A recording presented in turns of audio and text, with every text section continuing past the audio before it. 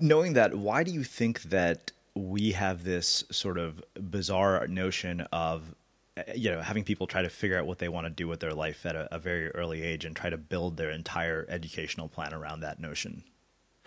Well, truthfully, I think we look back and a lot of adults retroactively, whatever you decided to do with your life, you then read those clues backwards, right? There's the whole Steve Jobs quote about you can only connect that, which is actually just Steve Jobs ripping off Soren Kierkegaard.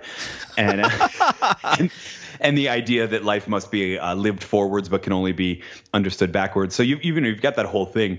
I don't know that that's true so much, but we definitely do it. And I think that then sends a subtle message to the teens and the 20 somethings that you should have it all figured out.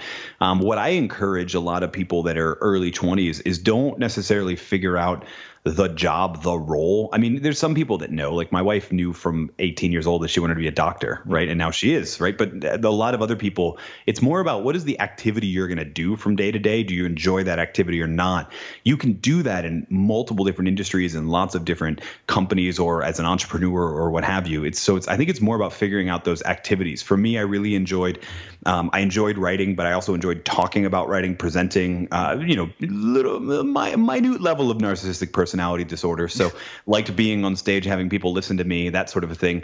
And those activities I still engage in. So I think you can look back and connect those dots, but I also think we're revising history, right? Like in middle school, I wanted to be a professional wrestler. So what do I do with that?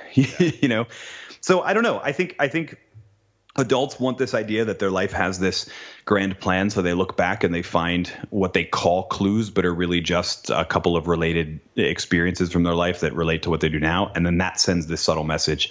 And that turns into a whole lot of pressure to get everything figured out. But if you think about it, I know a couple 18-year-olds, asking an 18-year-old to decide what they're going to do for the next 80 years that's a terrible decision. I mean, I wouldn't trust an 18-year-old with where we're going to go for dinner, let alone what you should do with the next 80 years of your life.